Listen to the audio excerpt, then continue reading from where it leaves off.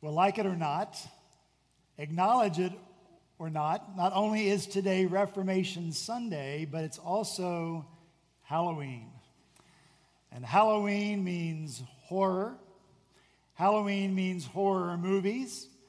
Halloween means horror movies named Halloween. And you know, these horror movies are a bit tropish.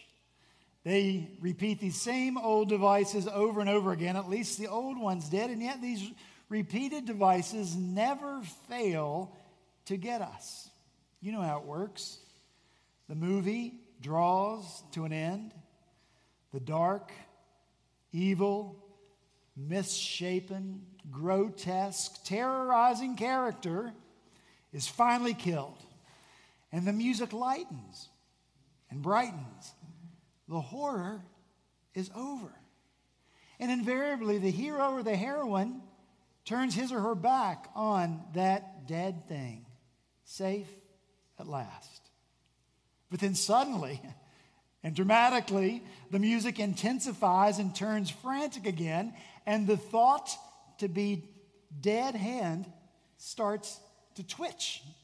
And then it reaches out and once again grabs our hero or heroine. And the struggle continues again. The horror returns until at last the evil thing is killed again and again and again. Depending on the movie, how many times this thing comes back to life. Now, let's do this. Let's reclaim the world's horror for gospel good in our lives. It's actually a blessing for us to picture these scenes this morning. Because what it actually does is it sets before us the ugliness and the grotesqueness of sin that we often have a cavalier attitude toward in our lives, as if sin isn't ugly, horrible, as if sin doesn't misshape our lives, as if sin were not a mortal enemy that we are supposed to put to death. It's a blessing, this image, because it's a picture of how trope-ish our lives can be, the same theme over and over and over again, at least when it comes to sin. That which we are supposed to kill, we allow to live, to reach out, to take hold of us, to entangle us. English pastor John Owen. He's called the Calvin of England. He's been called the Prince of Puritan theologians. In 1656, he wrote this classic work entitled Mortification of Sin. And he writes this: "Do you mortify? Do you make it your daily work? Be always at it whilst you live. Cease not a day from this work. Be killing sin, or it will be killing you."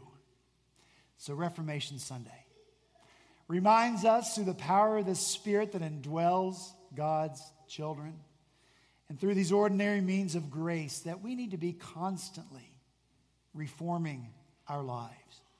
You and I need to be constantly changing our habits so that in our lives we do what leads us to Christ, what leads us to life and away from sin and death. You and I must always be dying to sin and living to Christ. And that's what I want us to talk about as we return once again this morning to Acts chapter 2. We're going to look just at two verses, Acts chapter 2, verse 42, and 1 Corinthians chapter 11, verse 26. So when you found Acts 2:42 and 1 Corinthians 11:26, would you please stand so that we might hear read together the word of the living God.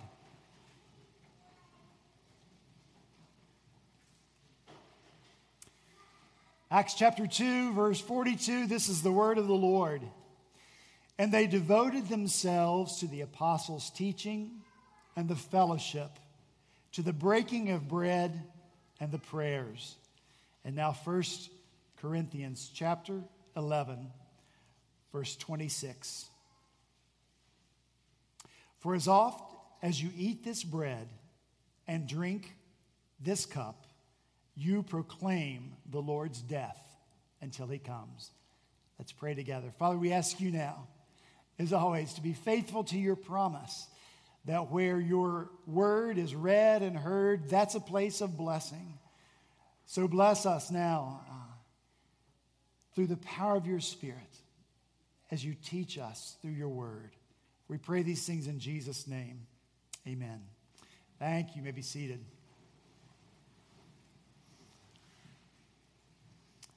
As we have been seeing over these past 5 months now, the early church was devoted to the means of grace. They were devoted to praying.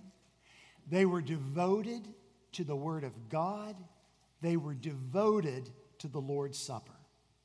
And we've been looking at reason after reason, why the early church was so devoted to these means of grace. And you and I, well, it's my fault, but I've dragged you along with me. We've been wringing out, that's what we've been devoted to, wringing out all the truth that we can get from these verses and for what it means to have these means of grace.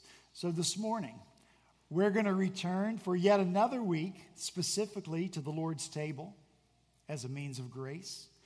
And we're going to look at another reason why the early church was devoted to the Lord's Supper. It's because the grace of this table had reformational power in their lives.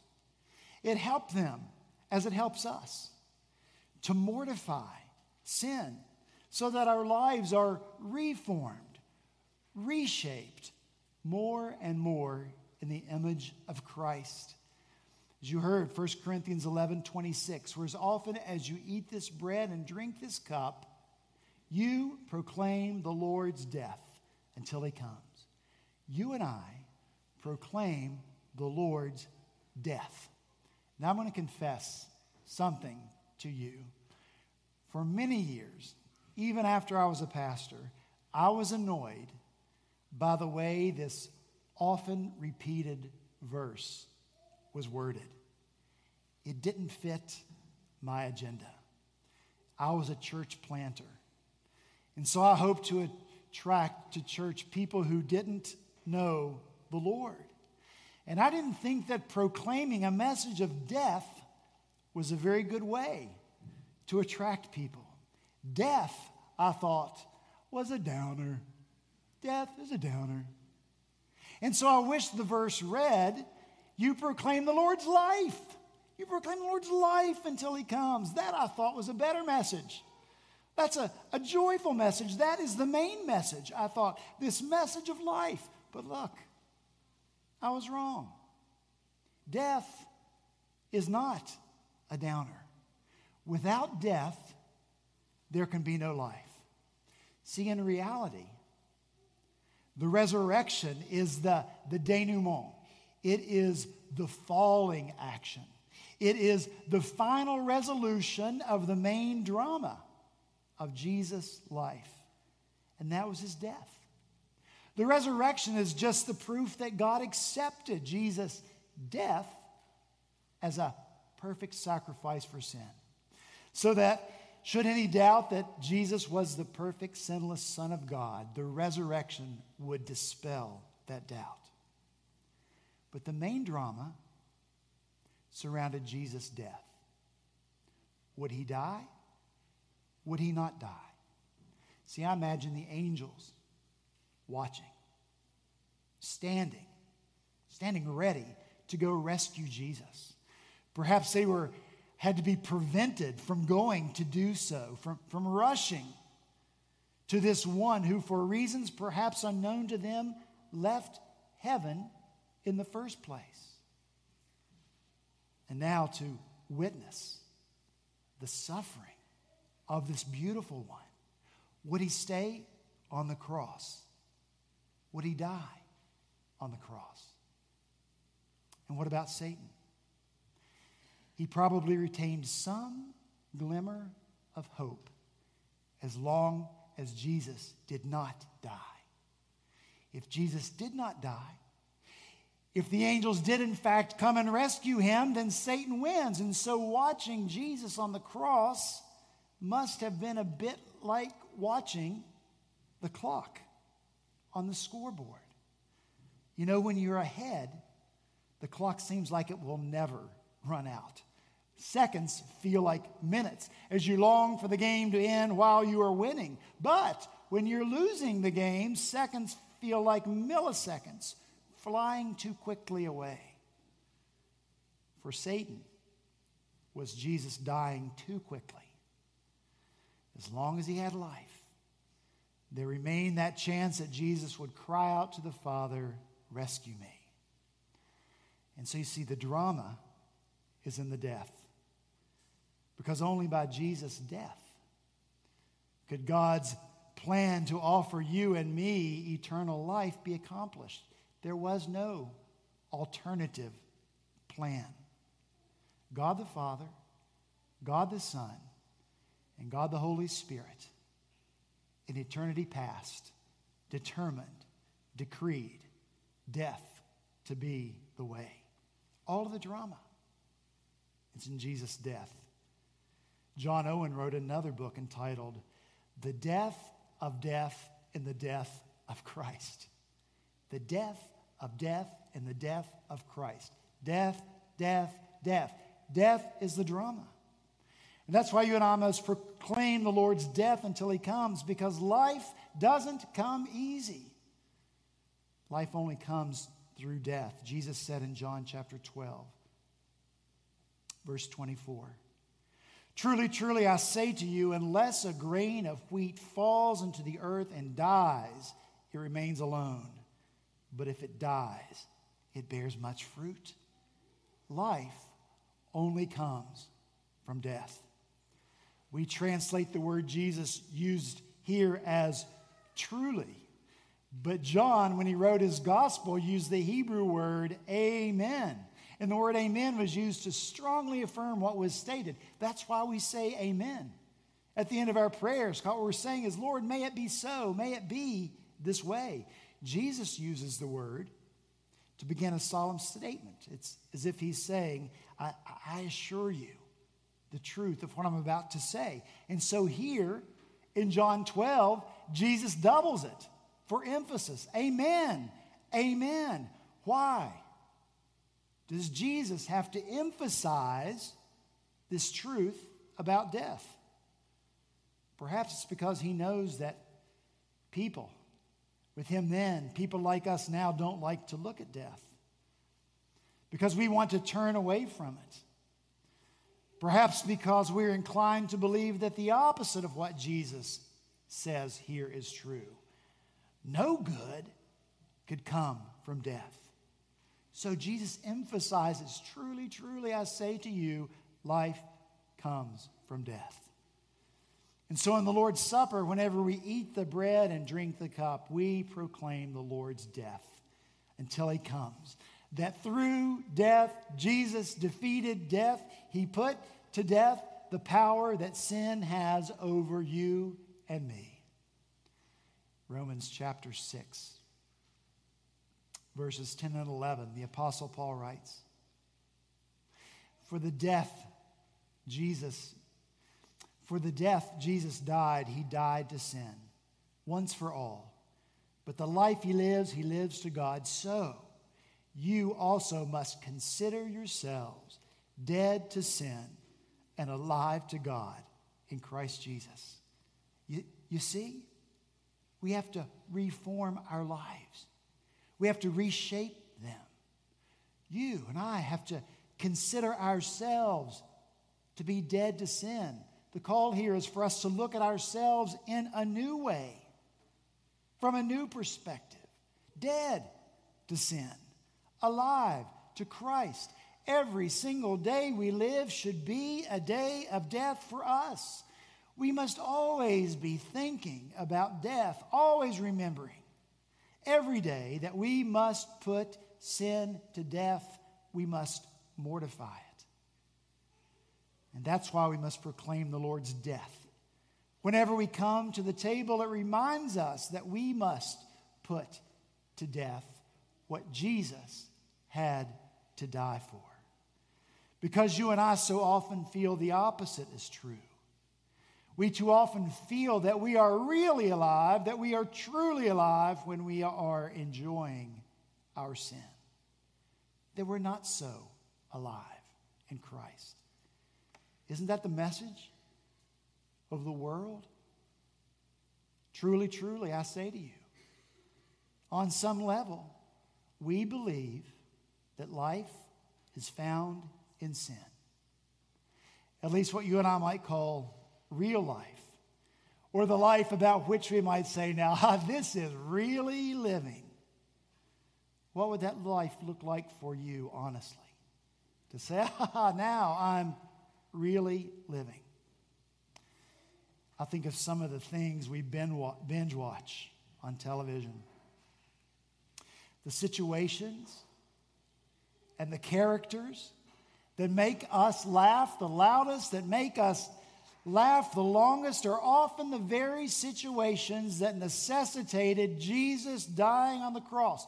We laugh loud, we laugh long at what sent Jesus to the cross. And while we're laughing, there's part of us, just a little part of us, maybe that longs to be like who we see on TV, the life at which we're laughing. We think killing such a life leads to no life, or at least a boring life, or an unexciting life. A life out of step with the rest of the world. Okay, I'll kill my sin, but that's the end of my life as I like it. No, no. See beyond the death. See beyond the death of your sin. You know what Jesus did? He saw beyond death. Scripture tells us he looked beyond it, and for the joy set before him, Jesus endured the cross. Jesus was able to die because he saw the joy. And what was the joy? The joy had to be that he was going to be united with his Father again in the presence of the Father that he loved so much. And let me tell you this. If you haven't experienced that joy, keep going into the presence of the Father. Keep going.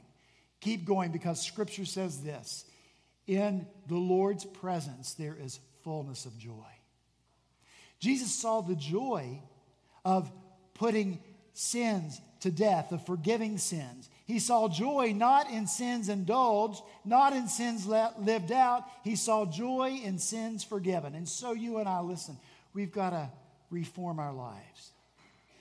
Reshape them around death, the death of our sin in our lives. I'm going to quote John Owen again. John Owen is great. The robe inspired me, I don't know. Puritans, mortification of sin. Listen, he writes, sin is always acting, always conceiving, always seducing and tempting. Who can ever say that he has ever had anything to do with God or for God which indwelling sin has not tried to corrupt? This battle will last more or less all our days. If sin is always acting, we are in trouble if we are not always mortifying. There is not a day but sin foils or is foiled, prevails or is prevailed on, and it will be so whilst we live in this world. It's the constant duty of believers to render a death blow to the deeds of the flesh, that they may not have life and strength to bring forth their destructive influence. I quote John Owen because these Puritan writers seemed more pointed in the way they wrote about sin. See, our culture has become a therapeutic culture. And our worship services have often become big therapy sessions. Our culture has become one of victimization. And listen to me very carefully. I hate to be misquoted in this. I'm not saying that people are not victimized. Maybe you have been victimized. By the sin of other people, you have been hurt by that sin. You have been made a victim, and we grieve over that victimization. Everybody hear me say that? What I'm talking about here is that even a victim is a sinner. You know why I know that? Because Scripture says that all have sinned. All have sinned. Not some, all have sinned. And fall short of the glory of God. I am a sinner. You are a sinner. All of us have to face our sin. Not excuse it. Not rationalize it. Not attempt to shift the blame for it to someone else. It's ours to own. It's ours to mortify. It's ours to kill. Put sin to death daily. If you want to name and claim something, we like to name it and claim it. Name and claim this. I am a sinner in need of a Savior. That's what you need to name and claim. And then rejoice. Rejoice that you and I have such a great sinner. Our sins are great, but Christ is greater still. Is that good news? There is no help for our souls apart from this confession. There is no reformation for our lives apart from proclaiming Christ's death until He comes, because life comes from death. Here comes Owen again. Every unmortified sin will certainly do two things. One, it will weaken the soul and deprive it of its vigor. Number two, it will darken the soul and deprive it of its comfort and peace. So if you want a weak soul, let sin live on in your life. If you want darkness in your life, let sin live on. If you want turmoil and discomfort in your life, let sin live on. If not, then put sin to death. Inigo Montoya and Fezzik carried their friend Wesley, whom they believed to be dead, to Miracle Max. They hoped that Miracle Max could do a miracle and bring him back to life. Miracle Max attempts to ask Wesley a question. Inigo says, he's dead. He can't talk. Miracle Max responds, ooh, look who knows so much. It just so happens that your friend here is only mostly dead. There's a big difference between mostly dead and all dead. Mostly dead is slightly alive. Where would I be without Princess Bride, to quote? When it comes to sin, there is a difference between mostly dead and all dead.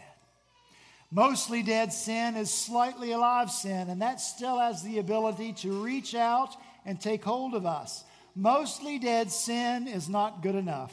2 Corinthians chapter 7, verse 1, since we have these promises, beloved, let us cleanse ourselves from every defilement of body and spirit, bringing holiness to completion in the fear of God. That's not mostly dead. That's totally dead.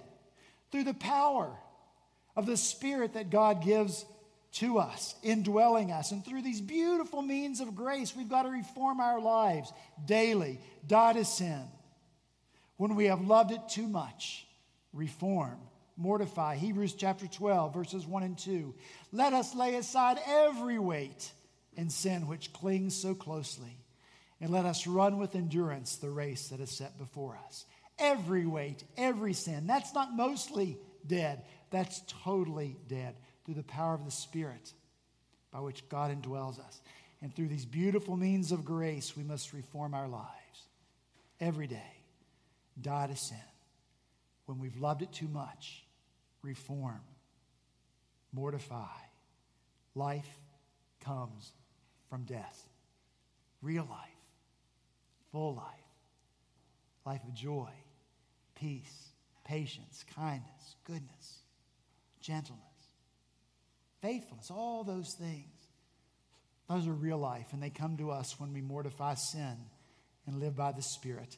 One more quote from Owen, one more. Everybody good? And then I'm done. This is good news. Owen writes that Christ can make the dry, parched ground of my soul to become a pool, and my thirsty, barren heart as springs of water.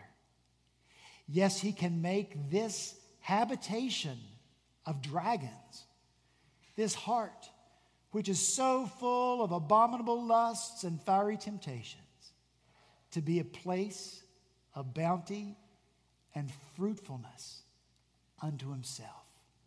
Is that good news? It's true. By the power of the Spirit, by the means of grace. What might the Lord do with you and through you as you daily mortify sin and live to Christ? What might he do through us?